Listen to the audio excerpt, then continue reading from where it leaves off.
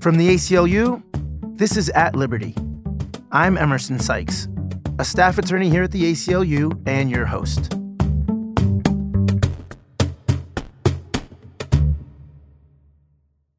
Today's guest is Wyatt Cenac, the host of Wyatt Cenac's Problem Areas, a television series now in its second season on HBO. In the show, Cenac mixes monologues, sketches, interviews, and documentary footage to address America's persistent social issues and to explore possible solutions. Satirical and informative, Problem Areas takes a wide-ranging look at policing in Season 1. Season 2, which is airing now, deals with education. You may also remember Cenac as a correspondent on The Daily Show from 2008 to 2012. We'll discuss his current show and his body of work mixing comedy and social justice. Wyatt Cenac, it's a great pleasure to have you with us. Welcome to the podcast. Thank you for having me. I appreciate it. So let's start with Problem Areas. What compelled you to make this show, and especially why now? I think in making the show, one of the things that myself and my head writer, executive producer, Hallie Hagland, we talked about in our experience working at The Daily Show together was the news cycle. So often you find yourself chasing it, and there's stories that you see, and because the news cycle kind of burns through them so quickly, you find yourself saying, well, wait, I wonder if there's more to that story. And, you know, when we talk about something like police reform and police accountability in the national conversation, there are moments where the rhetoric gets so heated that it feels like trying to even change something seems almost futile. And when you actually go into communities where people have been affected by something like police misconduct, you see that on the ground, those people are neighbors and they have to figure out a way to make the system work. And they may not always figure it out. It may not always be the way they hope it can be, but you see people trying and you see people actually doing the work. Well, and it's particularly unique, I feel like, for a comedic show to do such deep dives on issues. As you mentioned, spending a whole season, not just a whole show or a whole segment, but a whole season on education and on policing, getting far beyond the headlines to real deep dives. How did you decide on the topics that you wanted to go so deeply on? With policing, it was something that we had talked about early on. I think we thought about it and we were a little nervous on our side, Hallie and myself, thinking, well, we're in season 1 of a show, and to try to tackle something like policing could be really challenging. Nobody knows who we are. Nobody will answer the phone when we call and say, hey, we're an untitled HBO show with Wyatt Cenac. Remember that guy?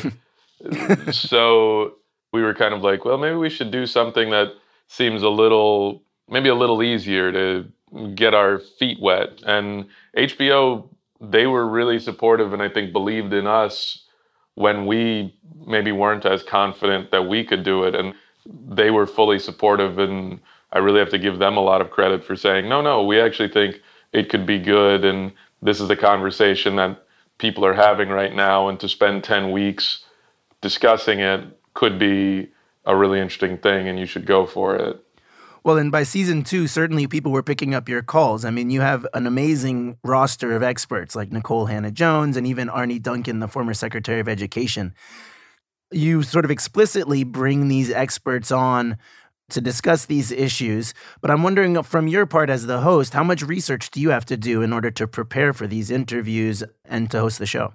There's definitely a lot of research, and I think a lot of credit has to go to our research department and our producers and the APs, and then the writers also do research. And so the first half of the season, on some level, it feels like a bunch of people in an office trying to work on a collective term paper. I think what's nice to me about some of the people that I get to talk to, they know way more on these subjects than I do. And I would not try to pretend to be an expert on policing or on education. I'm just a ding-dong who happens to be telegenic enough that HBO decided to take a chance on him. And so whenever I get to sit down with someone like Nicole Hannah-Jones or Jesse Agopian or Arnie Duncan or Diane Ravitch, it's an opportunity for me to ask questions. And so all those interviews are honestly just me having curious conversations with people and trying to learn. And I'll often come out of those interviews with new ideas and new questions that I'll bring to the writers, the researchers, the producers.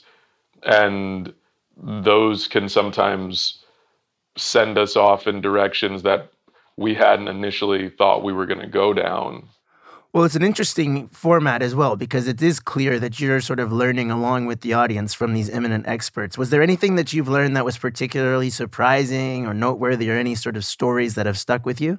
I don't know about surprising. I think when you're looking at stuff, and especially stuff with education, what was interesting is how much of the things that we talk about that we would like to see in education, how many of those things have existed in education in the past. And I think about things, whether it's something like a school providing, health checkups and dental care to students, especially to students in low income and rural communities.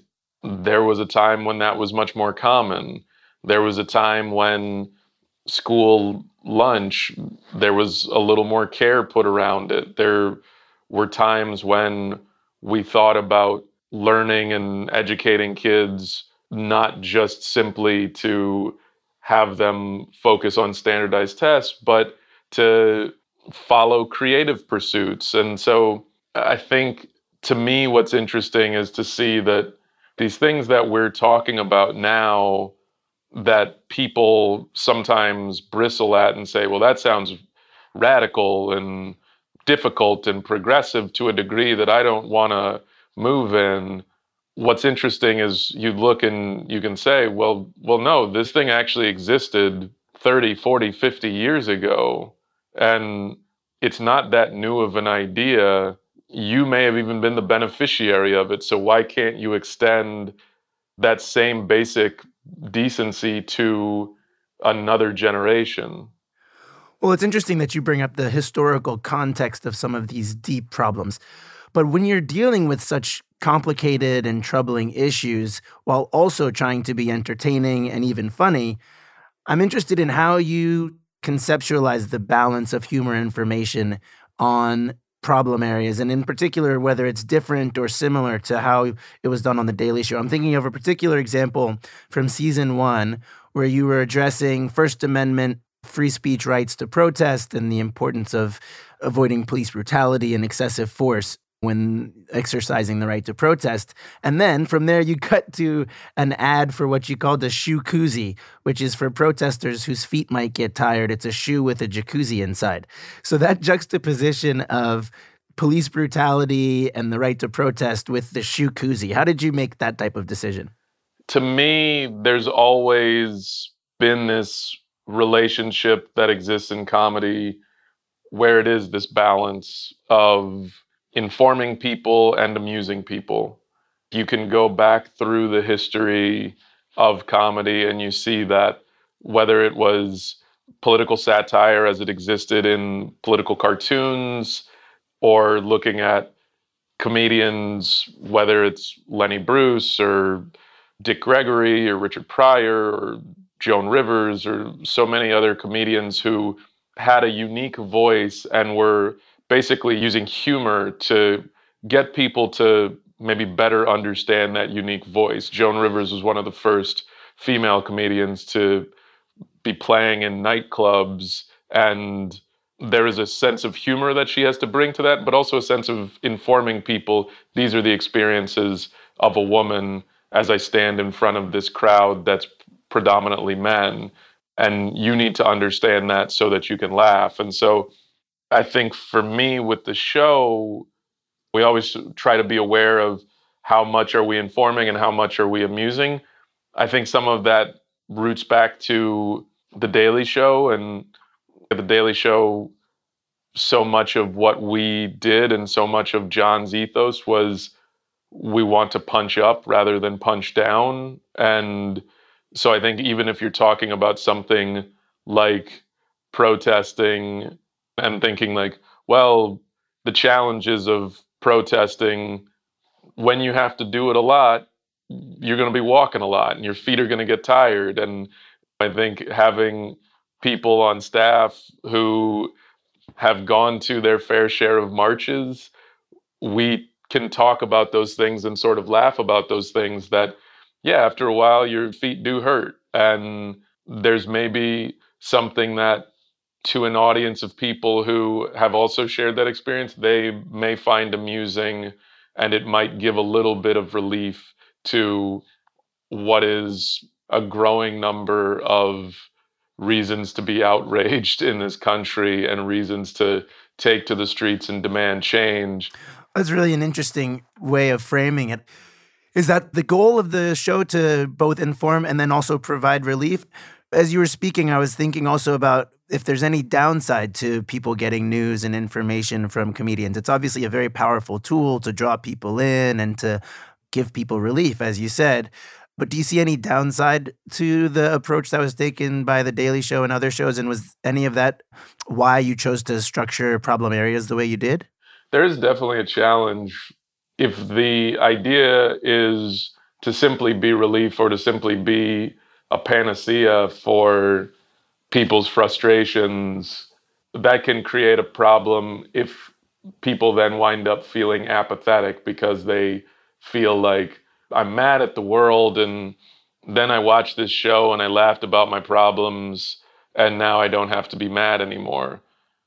I don't feel like our approach has ever been, all right, we're going to make you laugh, and now you don't have to think about this anymore.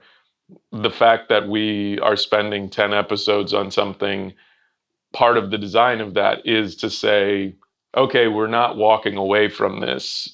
If you come back and you tune in next week, we're still going to be talking about this. And you should still be frustrated by this. You can be amused by it too, but hopefully you'll look for ways to move the conversation beyond simply us giving you a chuckle on a Friday at 11 p.m. So, as you said, the news cycle is feeding us horrible news on a daily, hourly, minute-to-minute basis. But a lot of the problems that you're talking about are also much deeper and longer term. So I'm curious how you think about the work of a sort of woke comedian during the Obama era when you were at The Daily Show versus now with the current administration and problem areas. Does it feel like a different job, this idea of informing and entertaining at the same time? Is there a different set of responsibilities in the current context? That's a good question. I don't know if I would consider myself a woke comedian. I'll let someone else label me that. I don't know. I feel like... Well, socially engaged, at least. Yes. I mean, look, my background as a comedian, I would say, has always been in social commentary more than the political. Going back to my first stand-up album, through all of the albums I've ever done, and then to the work I did on The Daily Show and now with Problem Areas, my focus has always been more on the social than the political. And I think regardless of who is sitting behind the Resolute desk, social issues are the things that don't really have a party affiliation. The conversations we're having around immigration today are also the conversations that some people were having during the previous administration and many people weren't having. There are things that you wish would happen federally to create some kind of sweeping reform, but we've seen, regardless of the administration, that hasn't happened. What you do see, and I think where it becomes a social issue, is when you actually get into communities and you get on the ground, you see the nuance that exists outside of a place like Washington, D.C., and outside of the cable news networks, whether it's legal defense teams going to the border to try and help migrants work on getting through their paperwork so that they could hopefully get sanctuary here, whether it's cities declaring themselves sanctuary cities and trying to build protections for people who work and live in those cities, whether it's just neighbors who see what the person next door is going through and trying to help and aid them in whatever ways they can, or schools doing that where they're making sure that, okay, we know that this student might come from a family that's undocumented. What is it that we're going to do? Well, I really appreciate the distinction between the social issues and the political, because it's quite noticeable that you're avoiding the sort of political back and forth, but digging into these longer term social issues. And one of the issues that comes up again and again in your work, not so much in problem areas yet, but in your stand-up and your web series and those sorts of things, is the issue of gentrification. You have a web series, AKA Wyatt Cenac, where your character is a black gentrifier in Brooklyn, which resonated with me as a fellow black gentrifier in Brooklyn. But thinking back to problem areas and the deep dive on policing, one of the things that really stuck out to me is that your character in AKA Wyatt Cenac is a vigilante superhero. So he's at nighttime going out and he's a crime stopper wearing a very funny costume. Why did you decide to include a black crime stopper patrolling Brooklyn in your show? Was it something about that character that you particularly identified with? I think with the web series, as somebody who grew up reading comic books and being a fan of comic books, there was a little bit of, if I were a vigilante crime fighter superhero, what would that look like? What would representation look like if I was the one who put on the mask and went out and did things? And so part of the thought was, yeah, the 8-year-old me who always thought it'd be cool to dress up like a superhero, there was that part of it. And then I think the other part was really trying to play with this idea of superheroes and vigilantes and crime fighting, and what is it when you actually dig under the surface.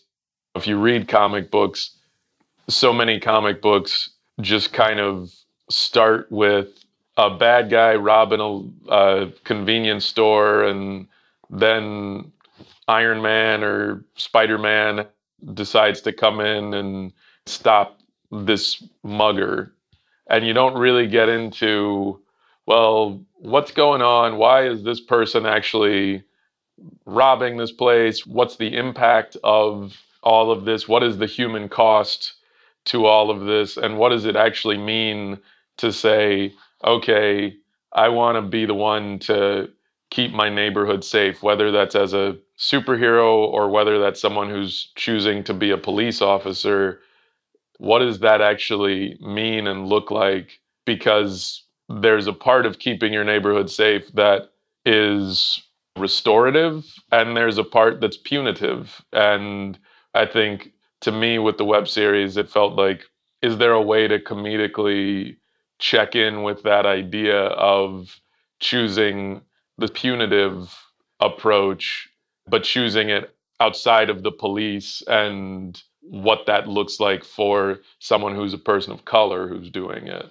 Well, now that you mention it, it's really interesting to think about one of the unique features of the Viceroy, who's your vigilante alter ego, is that the Viceroy has a lot of conversations with the perpetrators, which is something that you don't see a lot. Aside from the mega villains that are recurring characters, just the random muggers who get apprehended don't tend to have a long conversation with the superhero. So that was a really interesting choice as well.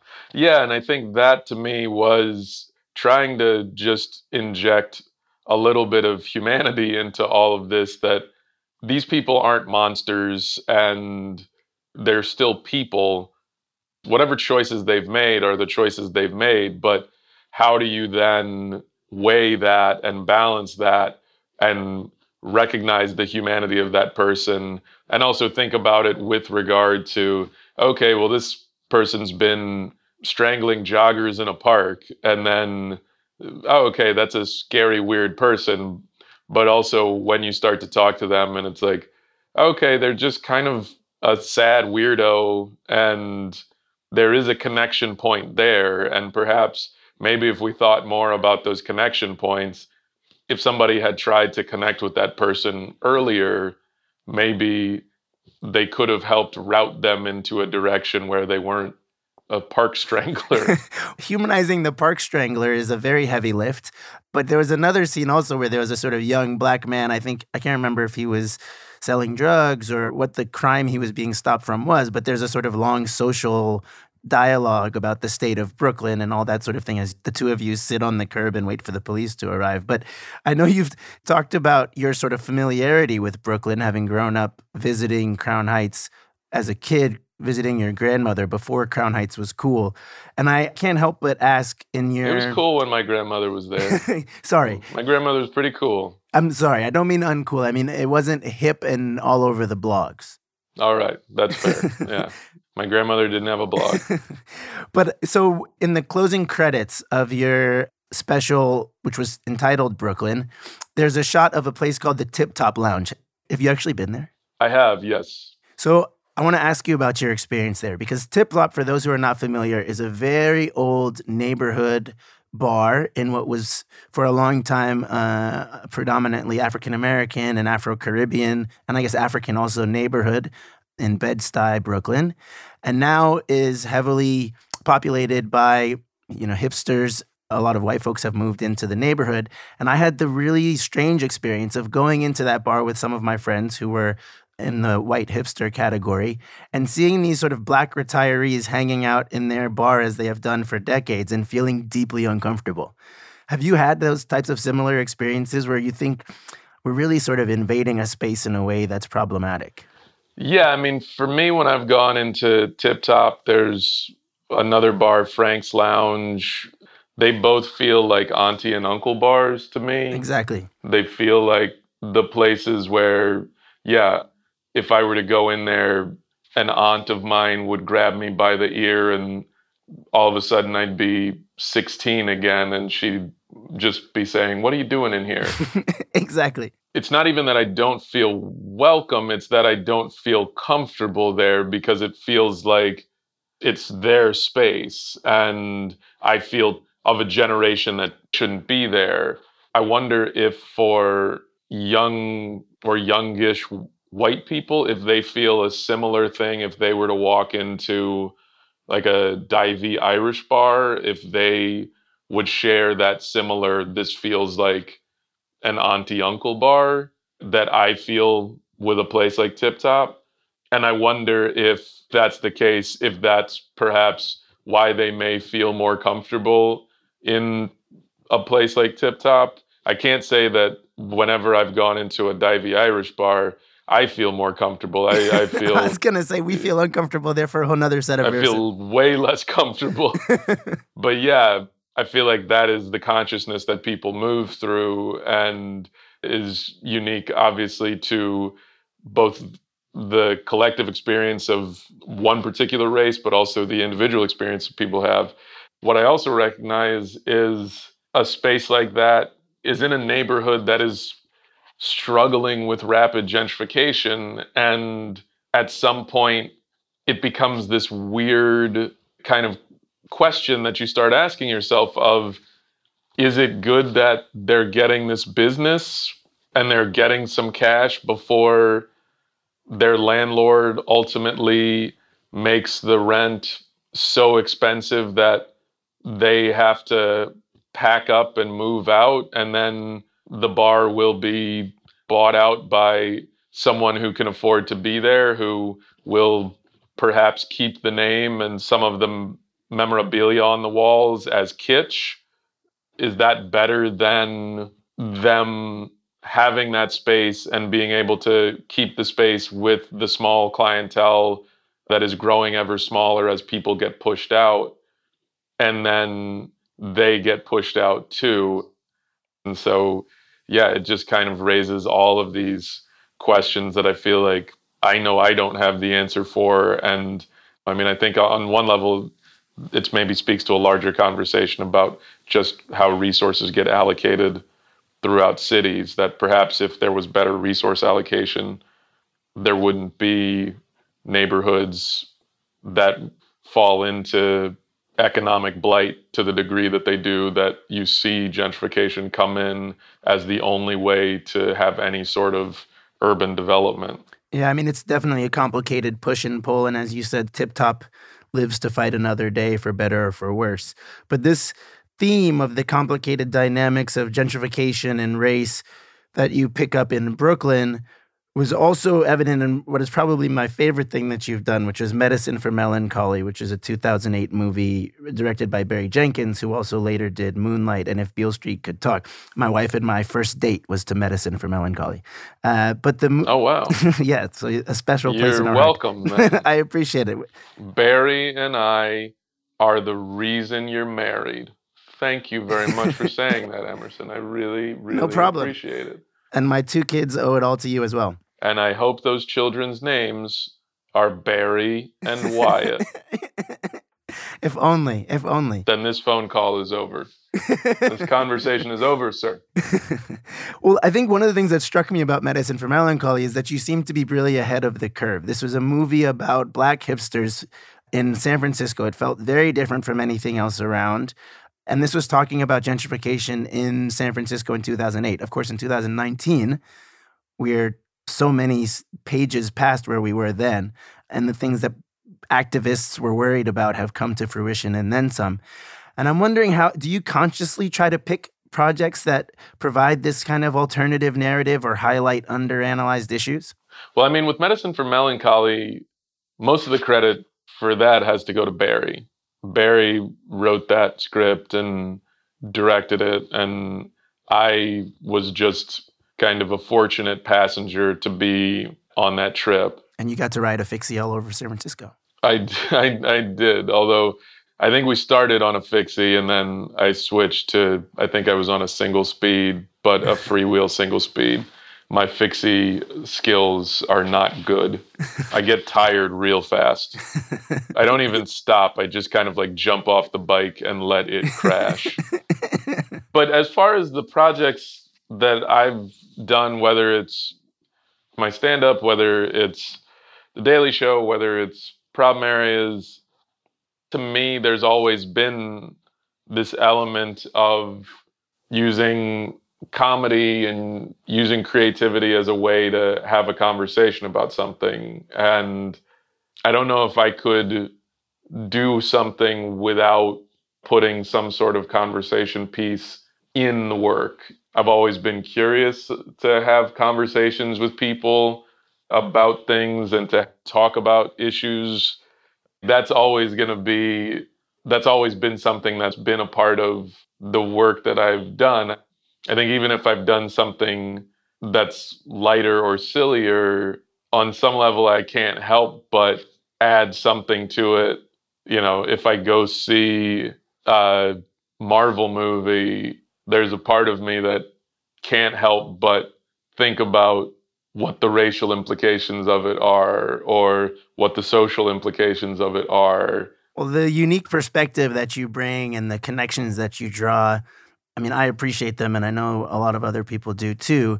And it begs the question, what's next? Either for season 3 of Problem Areas or any other projects that you have on the horizon. Is there anything you're particularly interested or excited about doing next? Right now, we're still finishing up season 2, and so my focus is really there. I'm very fortunate in that I get to make a show that is something I've wanted to do for a long time, and it's a lot of the things that have been kind of knocking around in my brain for a while.